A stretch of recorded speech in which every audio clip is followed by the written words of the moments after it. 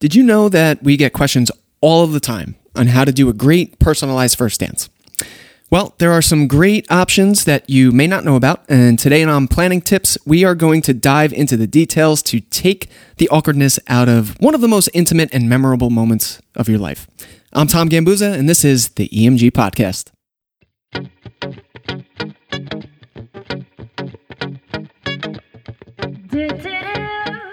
This is the EMG Podcast. We're back, baby. By the way, guys, we never left. We do these, we batch them. Don't give You them the told magic. it last time. They didn't hear that. Who likes the bottle crink? Remember that from 3 weeks ago? Oh, man. Guys, cats, we're talking about first dances today. Tom, take it away, baby. Okay, so yeah, it's obviously it's a moment that you're going to focus on in the planning. There's a lot of lead up on it. How do you do it that maybe you're a little bit more bashful? Maybe you like the center of attention. Maybe you need you're the musical production guy here, Mike. Maybe you need something custom done. Yeah. There are a lot of options that we can discuss. So We do have 4 tips today that we're going to talk today, about. yes, we are going to talk about how to create a stress-free first dance, depending on where you fall on that continuum and whatever. So, Mike, I know you're big on this. So Wait. What? Press the button. Oh, right. We need numbers. One. I always jump the gun. Sorry, Go. Mike. You go. Number 1.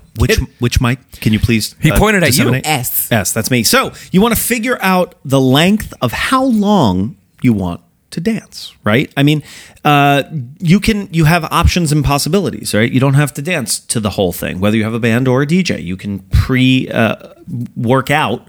That wasn't the pre-workout. I did that once in college, and I was up for 76 hours. Yes. No, you can prearrange. That was the work. You can prearrange. You can prearrange with your entertainment where you want to cut it, and talk to your band leader, talk to your event host, and figure it out. Or there's this too. Relax. Go into it and say, hey, look, we're planning on dancing this whole thing. We don't know. Just keep an eye on me. I always tell my clients, give me an eye. If you need me to get you out, throw me the eye and I'll get you out. Right? We'll end the song. What are the options? Like, I know there's 2 options you can do for your first dance. You can shorten it, or it could be full length. Yep. Right. If you go full length, this is a nice one. If you go full length, but you don't want that spotlight on you for the full 3.5 minutes, invite guests out. You can invite just your bridal party, just your parents, like both you and your new spouse's parents, or you can invite everybody. Yeah. Right. And that is an awesome way to go right into a short dance set. Yes. You know, that helps your timeline too. So if you do a first dance, just the 2 of you for like the first half, then the guests come out, and then boom, you're right into like a short 5-10 minute dance set because everybody's already out on the dance floor. Or you could use the hora, the tarantella. You can do some stuff up front, which is an organic way to, instead of, all right, everybody, let's do the hora. That's exactly what Mike says on the mic. It's amazing.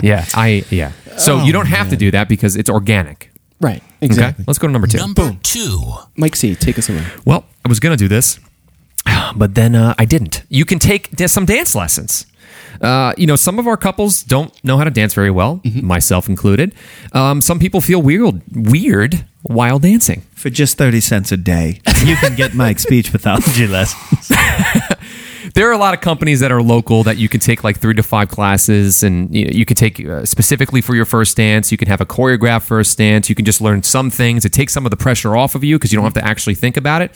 And the reward is that you can get some great photos and get some great video out of it. Yeah, you can look really cool. And shameless plug, I don't know if you guys actually know this, but some of our past brides actually own dance studios. Oh, so that's hit us right. up. If you are interested, hit us up. We can definitely put you in touch. Yeah, and it's pretty cheap. It's like $300 or $400 But it's for fine. like 5 lessons. Yeah, and sometimes you could do private. You could do with other people if they're practicing for their own weddings too. But yeah, it should be like a cool date night. Speaking of practice. Number 3. All right, so number 3, practice in your house so that all of the awkwardness is in the comfort of your own home and not in front of everyone else at your wedding. Yeah.